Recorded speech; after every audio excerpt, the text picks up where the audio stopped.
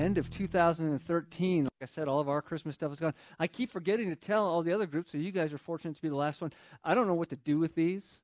They were brought to us, and all I was told was to keep the dirt wet. So I've done my job up to Christmas. So if you would like to take any one of these home or all of them home, please do, because otherwise there's a dumpster out back that will be smelling a lot better at the end of this service. So please make sure you take those with you. I don't have any idea what to do with them. So please take those with you. As I said, we are at the end of 2013. I am excited about what 2014 has to hold. It's crazy to think about we're another year down. I don't know if this time of year, that's what always happens to me. My mind starts going to the point where another year is gone. Another year is done, and now we have to wait another 360-something days till Christmas again. And those kind of thoughts start overwhelming me and start getting through my mind. And I started thinking, what has changed? And I'm not sure if you've ever done it, but you can go on to Google or any one of those things and type in year in review. And it's going to come up with whatever website you go to. It's going to give you their most important things that have happened, and you're going to see the joyous occasions, and you're going to see the things that have caused devastation, and you're going to see all these things that have made up 2013. My question for you this morning is this. If you were to type in year in review in your life, what would it show? What have you accomplished over the last year? What changes have been made other than physically since 2012? Since the end of 2012, what has changed during the time span of 2013? What things have happened in your life that are earth-shattering to you, are joyous occasions to you? What has changed around us? And my question is what have you done to make that change? And see, I went back and forth on the message to bring, because honestly, on Friday night, this was not the message that I had. The message that is on my desk here right in front of me is totally different than the one I planned on. The one I planned on was kind of a Happy New Year message. And I know that sounds better than the alternative, doesn't it? But unfortunately, the alternative is what I've kind of been challenged to. The more I prepared, the more I had things ready for this Happy New Year, here's the changes kind of thing, God kind of redirected me. And so I am giving you a heads up that you may not like what God has to say this morning, because I didn't like what God had to say to me to have it be passed on to you. So there's a possibility. There's some toes that are going to get stepped on as we talk about this change. Anybody ever heard of the book called Who Moved My Cheese? Okay, probably those of you who have been in the business market have heard the book, Who Moved My Cheese. The very first book I was given when I got into ministry was Who Moved My Cheese. If you've never read it before, I'm going to give you the Cliff Notes version of it, and you don't have to. It basically says this: change happens, adapt to it. That's it. That's the way that the whole thing was. It was in companies, change happens. We know that change happens. Do you realize that 1,000 years ago, unless your country was being invaded or your country was invading another one, you were going to do the same thing, speak the same way, dress the same way as your parents did in the generation before them and the generation before them and the generation before them. That was just the way that it was. That's what we kind of wrapped ourselves around. In the last 100 years, more change has happened than it did in the previous 1,000. And in the last 20 years, more changes happened than in the last 100. Anybody in here have a smartphone? Yeah.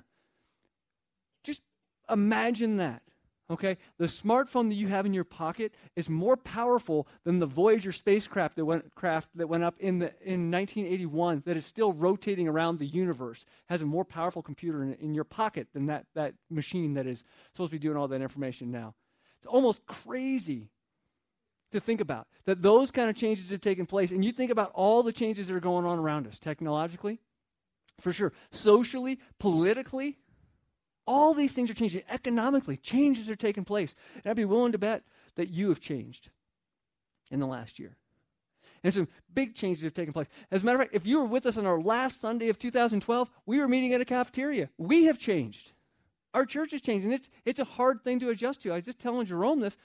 Last night, we had 70-something people in here. And then the 9 o'clock service, we only had 30. And the week before that, it was flip-flopped. And I'm like, I can't get used to this. It's just pick a service. No, I was kidding. But it's kind of one of those things that change is happening, and we have to adapt to it. And, there's one thing that always stays constant throughout the change, though. one thing that always should stay constant throughout the change, and that is, whether it's been 1,000 years or the last 100 years or the last 20, the gospel does not change. The gospel does not change. And the point is that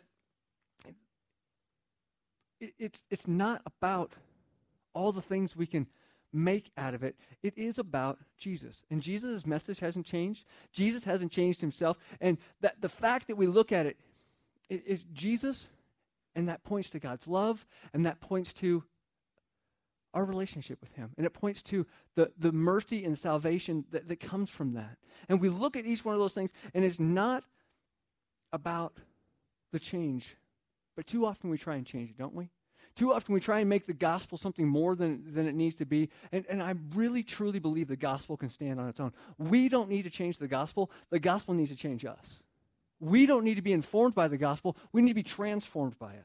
We need to have change take place in our lives. And unfortunately, I don't think a lot of us like that. Because we don't really, really like change.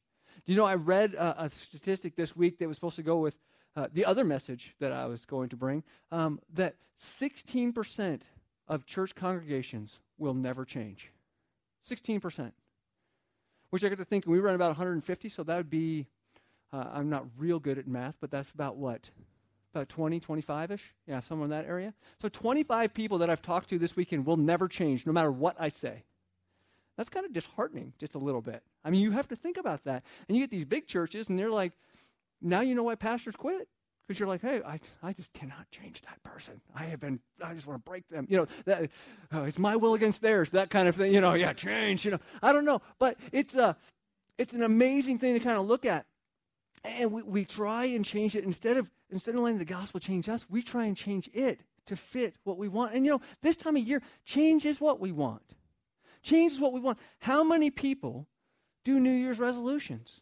And when we do New Year's resolutions, what do we want? We want to change ourselves. We want to change ourselves for the better, whether it be our own personal self or our family or the people that we hang out with. We want to change ourselves in some way, shape, or form. And don't get me wrong, I think New Year's resolutions are great. Even though 92% of them will fail by Valentine's Day, I think it's a good thing to get your mind in the area of things that you need to work on. And if you want to do it, do it. If you want to change yourself in a healthier way, do it. If you want to get yourself out of debt, do it. If you want to serve more and be a bigger part of the church or your community or whatever it is, I will be the first person that greets you at the door and helps you get into where you need to be. Do it. Don't hold back. But I do want to ask you a question, and maybe actually a couple of them. Because after some real heavy thoughts that I've had for the last couple of months, some real big ponderings that I've had going on for the last couple of months, I knew this is the message I was supposed to bring this weekend. I've known it literally for months. But at the same time, I wanted to give the happy, happy message. I wanted everybody to walk out and go, oh, that was so good. I just feel so good about myself. That's what I wanted people to walk out of here with. But God kept saying, no. The things that I'm challenging you with, pass them on. And maybe somebody else is going to do with it. It doesn't matter if you step on their toes. Let me step on their toes. What he kept saying to me, and I was like, I don't really want to do it, God. I want to do the soft one. I want to do the nice one that everybody likes me afterwards. And as I looked at it, and the questions about change that kept going on, that kept happening, was this. Those New Year's resolutions that we make, even if you're in the 8% that actually make it past Valentine's Day, will they make a difference 10 years from now? Will they make a difference 100 years from now? And even more so, will they make a difference for eternity? Those are the things that I think we need to be challenged with. And that's something that's been going on and on and on, because those questions have come from my mind and from my heart, and I believe God inspiring me to the fact of this. I want my life to count. I want my life to count. It's plain and it's simple. I don't want to waste my life. I'm less than 30 days away from being 38 years old. Now, for some of you, that's just a young pup. Others of you, I have one foot in the grave. I understand that. I understand that. But I look at that and I say, holy cow, 38 years. I want you to see this just for 2 seconds. And if you're older than me, I apologize for this hurting you, okay? But the average lifespan of a man is 76. Guess what half of 76 is? 38. I'm at the peak. It's all downhill from here. That's it. I've come to that realization that life is nearly over, okay? And as I start to think about that, and I go, oh, man, I've been given. Do you realize there's an online calculator that can tell you how many days, how many seconds, how many hours that you have been alive? As of this point in time, I've been alive for 13,854 days. 13,854 days. My question that I keep wrapping my mind around is this. What have they amounted to? All those days I've been given, what have I done with them? What has really done anything? Because I want my life to count. I want my life to count for my family. I want my life to count for my wife. I want my life to count for this church. I want it to count for you. I don't ever want to just say, we're just doing this to do it. I'm just breathing a breath because that's what I have. I want to take every breath and make it matter. I want it to count for something. I want this church to count in this community. I don't want to just say, hey, guess what, guys? We had a great Saturday and a great Sunday, and I'm looking forward to connection groups. All right, boom, and that's it. And that's our weekly in and out routine. I want to make a difference. I want to see God be glorified through it all. I don't want to waste my life. And you know what? Every New Year's that comes along, every day that comes along, it reminds me that's one less year and one less day that I have left. And I know that, Happy New Year's, guys, thanks. That's exactly what you're thinking. Wow, and that's it. But here's the truth I want to walk away with. Because this morning, I'm a Rio Rancho chaplain, and Phil, I'm not sure if you guys had a chance to meet Phil Sylvia or not yet, but Phil, he's like my training chaplain, and he decided not to call me this morning because there was an accident that took place at Southern and Unser at 4 o'clock, and he said, I didn't know how long we'd be there, and I didn't want to mess up your Sunday morning, so I just went and didn't call you to go along. But it was a 21-year-old lady who just turned 21 in November, and her cousin, and they ran a red light after drinking for most of the night, ran a red light at Southern and Unser, and neither one of them were in their seatbelts. They were T-boned. One was thrown from the car. The other one was thrown into a light pole. Neither one of them survived. And I think about that in not a morbid way, but I think about this. When they got in the car on Saturday night and said, hey, we're going to go have a great time, the last thing they thought was, but this will be the last time. They didn't think that. We don't think that. We think, I got all these days left. I get to live till 78. No. That's just the average. Somebody's got to bring that average down. And that sounds in a sick, morbid kind of comical way, but somebody does have to bring that average. We don't get that. The day we have right now, the breath we have right now, it is a gift from God. At any point in time, it can be taken from us. And I think about that, and I say, God, what have I done? What have I done? Because I really truly believe that God wants to raise up men and women in his church whose lives count for his glory on the landscape of human history. He doesn't want us just existing.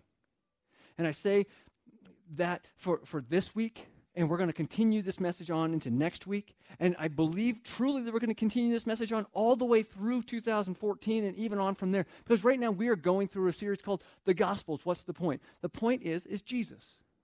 We know that. The entire Old Testament points to it. The entire New Testament points back to it. And that is it. It is Jesus. And that is our point. And as we go through it chronologically, there are going to be messages that come up that I do not want to share. Because Jesus says some pretty crazy things. If you've ever read the Gospels, there's some pretty crazy things in there. I mean, it talks about salvation, and it talks about being free from hell and getting to go to heaven. And those are great, great things. But it also talks about some other things that maybe we don't want to talk about. And maybe we don't really want to touch on. Like Luke 9:23, when Jesus says, take up your cross and follow me. Give up your own life for mine and be a follower. That's a painful, I don't really want to dig into that. I like this idea of just having heaven. That sounds better, doesn't it? And we have this tendency to say, as long as we focus on this one, we can avoid the painful realities of some of the other things the gospel has to say.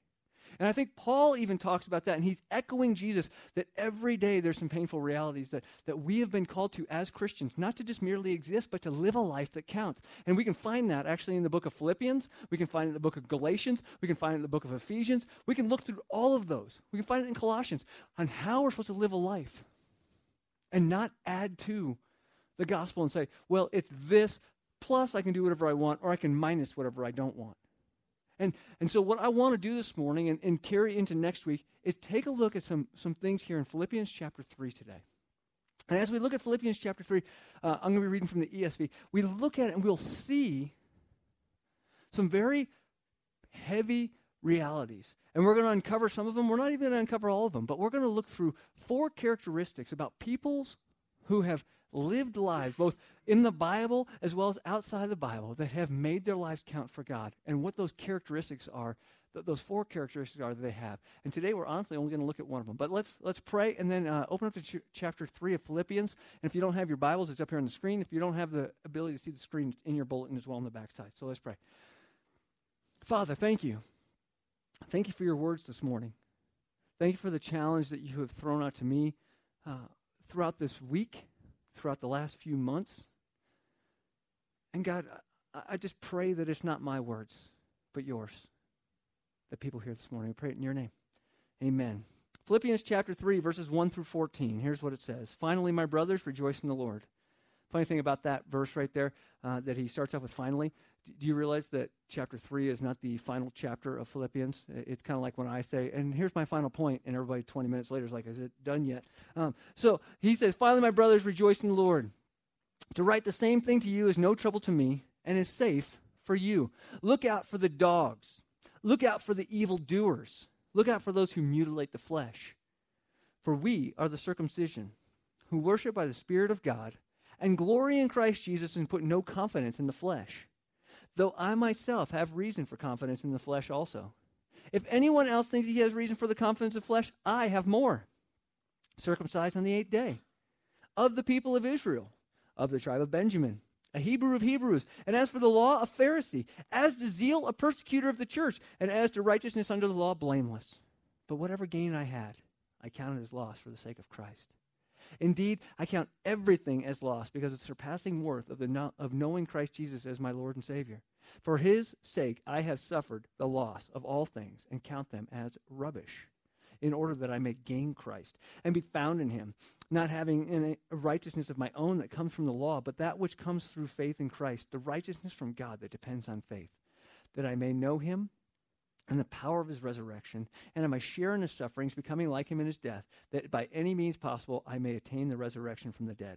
Not that I've already obtained this or already perfect, but I press on to make it my own, because Christ Jesus had made me his own. Brothers, I do not consider what I have made my own, but one thing I do, forgetting what lies behind me and straining for what lies ahead, I press on towards the goal for the prize of the upward call in Christ Jesus. See, these are some powerful truths. These are some powerful truths that are found in this passage. And there are things that I really don't want to uncover in here. But I think as we look at a passage, we can't take what we like and discard what we don't. It says this. It's basically saying this is what we have to do if we don't want to waste our lives. Here's some characteristics that we're going to lay out there. And honestly, today I'm only going to get to characteristic number 1. I wanted this to be an all in one message kind of thing. That way people didn't miss it. But the problem is I already am going over by about 10 minutes. So if I would have gotten 3 more characteristics in, we might as well just go ahead and watch the Packers game on this TV. But the thing is that here's number 1. Our treasure is Christ. Our treasure is Christ, and people in this characteristic, they treasure Christ above everything this world has to offer. They treasure Christ above everything this world has to offer. See, it's so easy for us, and I say us probably more pointing at myself. Okay, this message is right at me. I'm going to let you know this right now. I'm at an Alcoholics Anonymous meeting.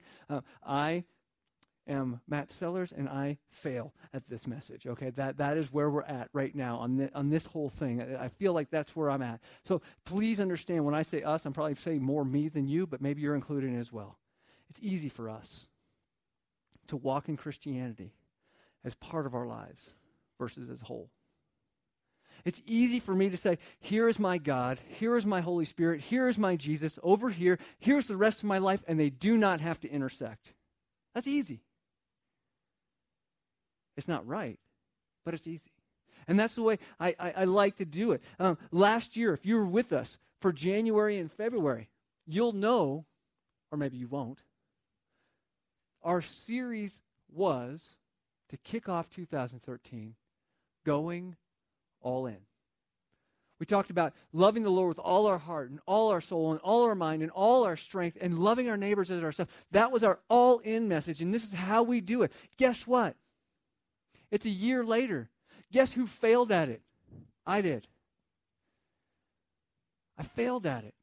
Yet that was my desire. I wanted to do it. It sounded good. It looked good. It looked good on our pens and on our T-shirts and on our booklets as we went through the book of Acts to go all in and that kind of thing. But I failed.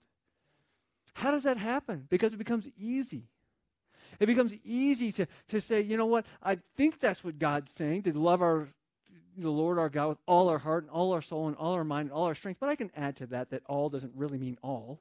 I mean, there's another definition for all, isn't there? There's a way to tweak all and make it just part, right? There's a way to do that. We can justify anything we want. And like I said earlier, it's easy for us to say, you know, I like this heaven part.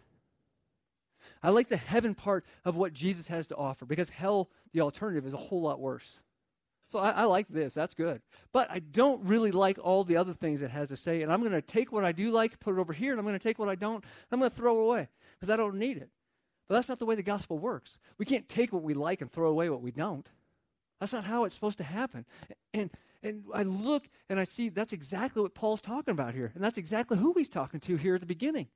He's talking to these guys called Judaizers, and what Judaizers would do is they would take the message of the gospel, which we have said, the gospel, what's the point? That's what we've been talking about since September. And our thing is the point is Jesus.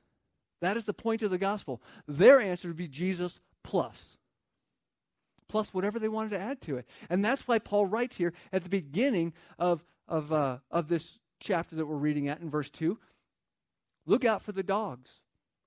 Look out for the evildoers. Look out for those who mutilate the flesh. He's not being nice here, just to let you know.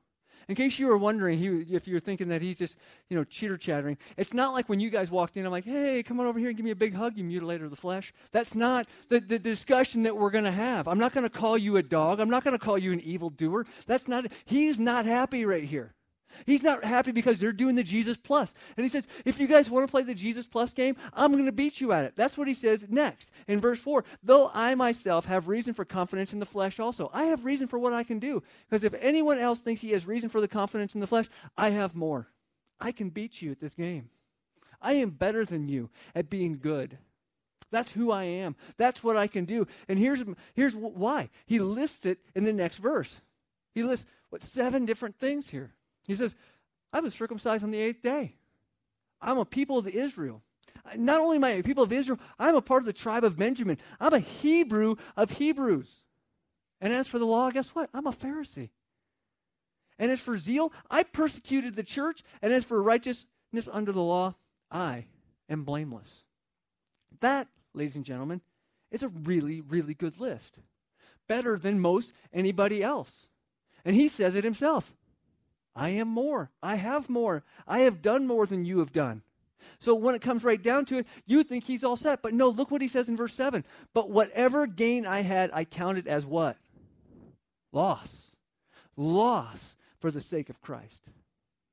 All those things I just gave you on that giant list, that amazing list that I have that's better than you, it's all loss without Christ, is what he just said. It's all loss without Christ. And he's saying these things, the things that, when we're supposed to treasure Christ, you're treasuring these things. These treasured things are what we treasure in a wasted life. Treasure Christ above everything this world has to offer is the first characteristic. These people that he's talking to aren't treasuring that. And how do we know that we're not falling into that? How do we know? Because, being a Hebrew of Hebrews or being circumcised on the 8th day or any of those things, that doesn't really fit our thing. So how do we make it a modern day version? How do we make it something that we can fit into? Well, I kind of went through and said, okay, 8th day of circumcision. He was born into that. people of Israel, he was born into that. Being a part of the tribe of Benjamin, born into that. Hebrew of Hebrews, born into that. Nothing that he really accomplished on his own. It all came from family heritage. And, we have a tendency to say that same thing, that if we were to break down these into a modern-day version, I think that's the first thing we would say. Well, look at my family. Look how good I am to my family. Look how I respect my family. Look at the pride I have for my family. Look at these things that I've got. I even take my family to church. Ooh. Those are the things that we will say as they look at me, look at the things I do. Modern day is family heritage. The second thing we see is this. He says, I'm from the tribe of Benjamin.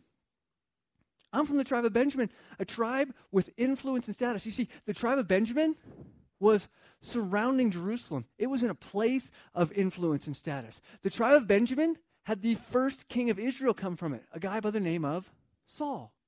The guy that's writing this, his former name was Saul. I wonder if there's any sort of correlation there between the family naming him and knowing that the first king that came from this tribe is also there. Influence and status. How much does our social status matter? How much does it matter with our reputation or our community standing or our standing in the neighborhood or our workplace or in our schools? How does that factor into things? See, that first thing with the family heritage, that's a good thing. To have a good family heritage, to take your family to church, to love your family, to respect your family, good things. This social status thing, unless it's tainted, it's a good thing. It's a good thing. We see that as well. The biblical knowledge is the next thing we see, because he goes, hey, I'm a Pharisee. When it comes right down to it, I'm a Pharisee. I know. A lot of times we have this negative view of Pharisees. I think it's because they killed Jesus. But the thing is that we have this negative view, but in reality, they were lovers of the Old Testament. They lived it to the T. They memorized every last bit of it. Not many of us in here can say that. Those are good things. To be a lover of the Word, how well we know the Bible, how well we can rattle off a verse, however, those kind of things. But the funny thing is, and we're going to get to it here in a second, they may be a good thing, but sometimes just knowing the Bible isn't the same as applying the Bible. Just knowing what it has to say isn't the same as actually applying what it has to say. When somebody can get up and they can quote all their verses because they memorized them in a wand, but you say, well, what does that actually mean? And they go, that's a problem. That's a problem. That's like me understanding that soap cleans my body. Me understanding that it says Irish Spring on it, and I can memorize it, and I can smell it, and all those things. But until I actually apply it, it's not going to do me any good. That is the way we have to see that with biblical knowledge. And then he goes on there and he says, how about me being zealous for the church? I have this passion for the church, so much so that I actually persecuted the church because they were going away from Judaism. I was killing people because they were walking away. You want passion for the church? How about somebody who kills people because they leave it? Nobody would leave our church, I don't think, would they? That would be a whole new ballgame. Might be a cult, but that might be a whole other thing. We look at that and we see that and we think, okay, that's religious activity. What if I do lots of good things in the church? What if I do serve? What if I can make sure my family's going there? What if I do over and over and over? What if I make sure my family prays at bedtime and prays before meals? All good things. Everything we've talked about so far has been a good thing. And the final thing he says is, I follow the rules. I'm blameless when it comes to following the rules. He's moral. He's got a moral lifestyle. All 5 of these characteristics that are up here, all 5 of them. That's what we want. Those are good things. As a matter of fact, if I knew families that were striving after this, those would be the families I would encourage my family to become friends with, to make sure my kids were friends with their kids. Because that's what we want. We want those things. They are not bad things. And Paul wasn't saying bad things keep us from Jesus. What was he saying? Sometimes it's the good things. Sometimes it's us striving for the plus, the Jesus plus that get in the way of us actually having a relationship with Jesus. I mean, think about how many people have one of those 5 things on their New Year's resolution. Think about the people that they want to read the Bible more. They want to have a better family. They want to have a better knowledge. They want to be more passionate about the church. They want those things, yet they're missing the point. You see, because we can be loving to our family, we can be respectful, we can take our family to church, we can have a good reputation, we can have all those things, we can have a full resume. And when we stand before God and we say, God, here's all the things that I did. And he looks at it, and he looks back up at us, and he looks at it, he looks back up at us, and he stamps it. He has this wasted stamp that he puts right on our paper because he said, you wasted your life. That wasn't what I told you to do. I told you to search after my son Jesus, to follow him, and let all those other things come because of that, not in spite of that or not on top of that. It was love my son, and then I don't want to live a wasted life. And I believe those things, those 5 things we mentioned, they're treasures of the wasted life. They're the things that we go after. And if that's all wasted, what is it? What's the one thing that matters? Because the only treasure in life that counts is Jesus Christ. He is the decisive difference. See, Paul tells us that in verses 7, 8, and 9. Because he says, but whatever gain I had, I counted as loss for who? The sake of Christ. Verse 8, indeed I count everything as loss because the surpassing worth, the surpassing greatness of knowing Christ Jesus as my Lord and Savior. For his sake, I have suffered the loss and all of these things and count them as what? Rubbish. We're going to talk about what that word means here in just a second. In order that he may gain Christ and be found in him, not having a righteousness of my own that comes from the law, but that which comes through faith in Christ. The righteousness from God that depends upon faith. See, over and over and over again, Paul says, Christ is better than this, all the good things lumped together. All the good things we have lumped together, Christ is better than, because everything else is a big zero in comparison to Christ. And if we don't have Christ, it stays a zero. Even with Christ, those things are really nothing in comparison to him. They're all good things. They're all things we want to do, but they are not it. And the funny thing is he says, hey, our life is about Christ. It's to glorify Christ. It's not about us. It's not what it's for. Every good thing we do is rubbish. Do you understand what the word rubbish actually meant in the original Greek? When Paul was writing this, the 3rd century translators could not bring it to themselves to translate the word correctly because they didn't want that dirty word in the Bible. It's actually a word that is used for dung or excrement or poop or waste. It's a bigger word than that, and if I used it now, and since we're recording it, I'd have to put explicit on our iTunes tag. Those are the things that what Paul was saying. All of our good things, that's as good as they are. He uses the word rubbish, or it's been translated rubbish, for that very reason. But see, that is radically different than the Christianity that we are, I believe, living in right here and right now. Because I believe there are thousands and thousands of people sitting in thousands and thousands of churches across the United States right here, right now, that are hearing a message and they're feeling good because they took their family to church and they can check it off that they made it to the last Sunday of the year and now everything's going to be good. And they believe that as long as they do this and they sit in their seat and they mingle with those people, that everything is going to be good. They're just going through motions, though. And those motions are being wasted. And God is saying that is a wasted life. It's not about going through the motions. And I really believe not only are there people sitting and listening, but I believe there are people standing and talking that are also going through the motions. They say, hey, you know what? I've got some great moral teaching I'd like to give to you and tell you how to be better. And I got some things that, I mean, really what it came down to, that was the message I kind of had about change, about being better for 2014, but that's not it. That's not what the message that God had bring us. You know, I'm not saying, hey, if you name it and claim it and this, these blessings are going to come pouring down upon you. You know, there are preachers that are getting up and saying that, and they don't even mention the word Jesus. They don't even use their Bibles. They don't even use a scripture text. They're using things outside of it. And that's a problem. And I believe that when Matthew 25:44 becomes not just a story, but a reality, it's exactly what's going to happen. Because Matthew chapter 25 talks about there's a time when Jesus is going to return and there's going to be Christians, quote-unquote Christians, that are divided up into two sides. And there's going to be the goats on one side and there's going to be the sheep on one side. He's going to talk to the sheep and he said, hey, you know what? I saw what you did. And you did it for me, and you did it because of me. And he's going to look at the goats and say, I saw what you did, but you didn't do it for me, and you didn't do it because of me. And those people are going to answer on the goat side. They're going to say, but Lord, didn't we do miracles in your name? Didn't we drive out demons in your name? Didn't we take our kids to church Didn't we live moral lives? Didn't we teach Bible studies? And. Doesn't our reputation to our neighbors really make a difference? Doesn't our standing in the community compared to those other people that we look so much better than? Doesn't that matter? And you know how Jesus answers them? Away from me, you evildoers, I never knew you. That is a sad reality that I don't particularly like. I don't like that idea.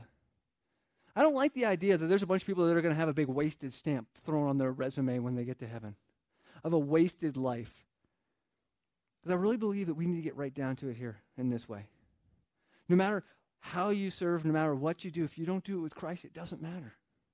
It doesn't matter. And we need to really get right down to it. Do you know Christ? That is the question of the day. That is the question of our lives. Do we know Christ? Not know about him. Not did you say a prayer when you were in elementary school that made him come into your heart so you could have eternal life because you were afraid of hell? But do you know him? Because when I ask if you know him, if you have a relationship with anybody at all, your job is to get to know them better. Is it not? Because otherwise you're just merely existing. Are you not? When my wife and I, when we met, I didn't know her as well as I do now. Why is that? Because our relationship has continued to grow. When my kids came into my life, I have learned more and more about them, and they surprise me every day, because every day there's something new that I'm like, are you serious? But the thing is I'm getting to know them in a relationship with Christ. When I say, do you know Christ? Are you continuing to grow in him? Are you continuing to know him? Are you just going through the motion? And if you do know him, does everything else in this world pale in comparison to him? That's a hard question. That's a hard question. It was a hard question for me to write down because I knew the answer to me. I knew it. I knew that's not the truth, that everything doesn't pale in comparison to him. See, that is biblical Christianity, though.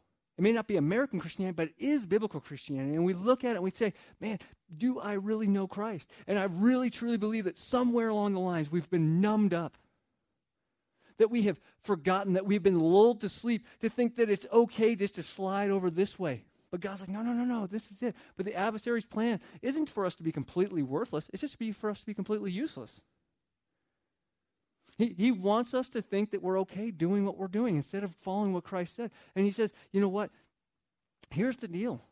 We've been lulled to sleep and forgetting that we have found something worth losing everything for. We have found something in Jesus Christ worth losing everything for. And Paul tells us that, and he's saying it right here in this verse, but I guess what? Jesus tells us as well. When he says in Luke 9:23 to take up your cross and follow me and be willing to give up your life. When he says take up your cross, everybody knew what a cross was back then. They knew it meant giving up your life. They knew that. And you know, it's not the only time he says it. He says it in Matthew chapter 13 as well. And there's plenty of other ones. But look at this. 3 short verses, 2 parables. Look what he says. The kingdom of heaven, which I assume is everybody's end desire in here. The kingdom of heaven is like a treasure hidden in a field, which a man found and covered up. Then in his joy, he goes and sells all that he had and buys that field. I want to pause there just for a second. That's his parable right there. Boom. A man found the kingdom of heaven, that treasure hidden in a field. And he goes and he does what? He sells what? He sells everything he has because that's how much it's worth to him. And how does he do it? Does he do it stubbornly? Does he do it angrily? Does he do it with bitterness? No, it says he does it with joy. He gives up all because he wants that treasure. That treasure is worth more than anything else that he owns. And that treasure here is the kingdom of heaven. The verse 45 also says, again, the kingdom of heaven is like a merchant in search of fine pearls who finds one pearl of great value. And he went and sold all that he had and bought it. See, we have found something worth losing everything for.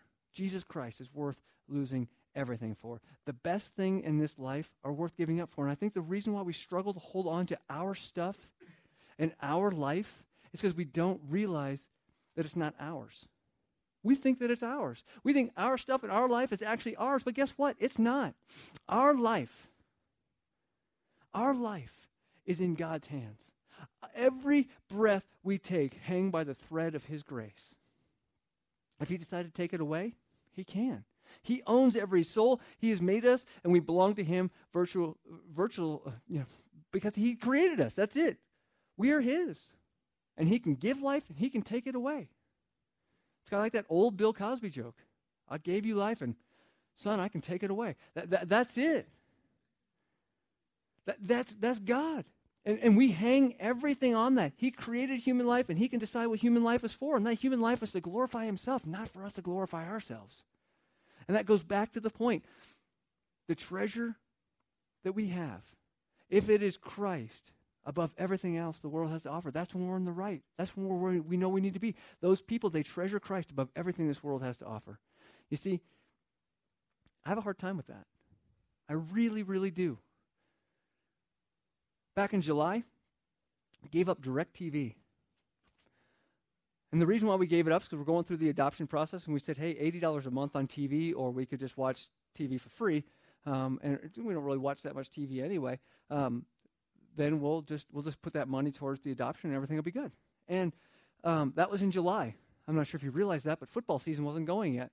And I made a mistake. That's all I kept telling myself every Monday night. And every Thursday night, because there's games on Thursday on cable and satellite, and oh man, it's hard. And right now, bowl season started. I haven't got to watch any college bowls yet. I mean, I got a little tear in my eye. And tomorrow night, Arizona State plays against Texas Tech, and I want to see that. And it's on ESPN. And doggone it, ABC, I hate you. You know that show a game. It's all right. And that's the thinking that we have, and that's just a small example. You know, I think about, oh, man, it'd be so great to be able to just watch that and not give that up. But what if God called me to give it up for something bigger than myself? And that's just TV. What if he told me to actually give away my TV? And I'd be like, no, I got a hug on that thing. No way I'm giving that up. That's a terrible idea, God. Why would you make me do that? And that's just TV. But think about each thing that if God said, I want you to give your all and follow me, how reluctant we would be. And I know it would be that way for me. I don't know what it would be like for you, but I know that would be that way for me. And then I look at this extreme example of a guy in the Bible that had to give all without choosing to give all. It was just, he had to give it because God took it. There's a guy by the name of Job. Maybe you've read about Job before in the Bible, and you've seen his story. And you've heard about what he's had to go through. Now, granted, it all worked out for him in the end, but he had no idea that's the way it was going to all end up. At the end of the book, we get to see the end of the book. He didn't get to see the end of the book until it was actually happening. But look what happens. See, he lost all of his wealth.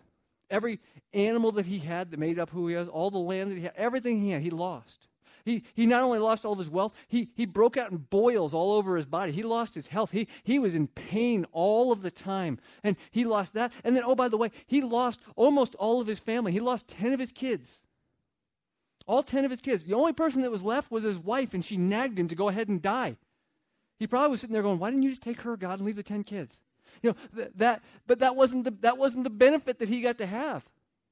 And right after he lost his 10 kids, look what he does. Look what he does. Look how he responds in verse 20 of Job chapter 1. It says, then Job arose, he tore his robe, and he shaved his head. Now, right there, that'd be great. That's probably what I would do, too. I'm just, so angry, and my head's already done, so I'm good. But then it says, he did what? He fell on the ground and wept and mourned? No. He fell on the ground and worshiped. He worshiped God in this time. And he said, naked I came from my mother's womb, and naked I shall return. The Lord gave, and the Lord has taken away what? What's that say? Say it out loud. Blessed be the name of the Lord. Wait a second. Anybody know who Matt Redman is? That song that we sing, Blessed be the name of the Lord. Blessed be the name of the Lord. He gives and takes away, though my heart will choose to say, blessed be the name. We sing that song pretty often. I like that song. I like that song a lot. As a matter of fact, I kind of raise my hands up when we sing it kind of down here so I don't offend anybody, But, once we start getting a little higher, then everybody's like, oh, what's he doing? But I like that song.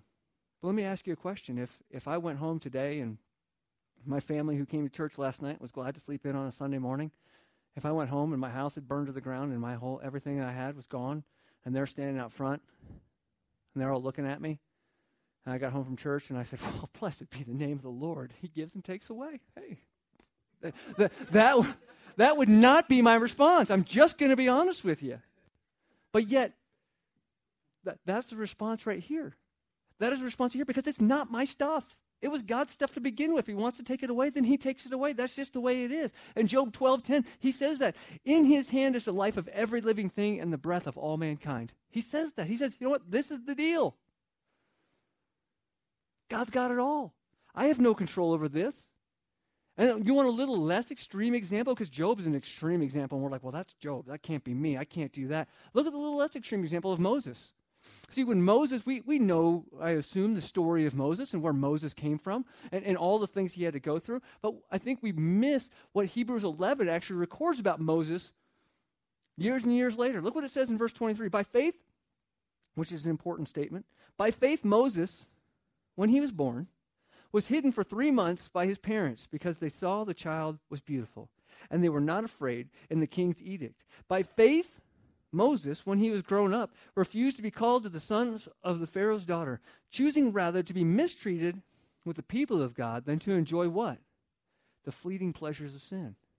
All the things that the world has to offer. He considered the reproach of Christ greater wealth than the treasures of Egypt. Now pause here just for a second. This is Hebrews recording Moses. Moses, Old Testament. Jesus, New Testament. How could he consider the reproach of Christ to be greater than the treasures of Egypt? How is that possible?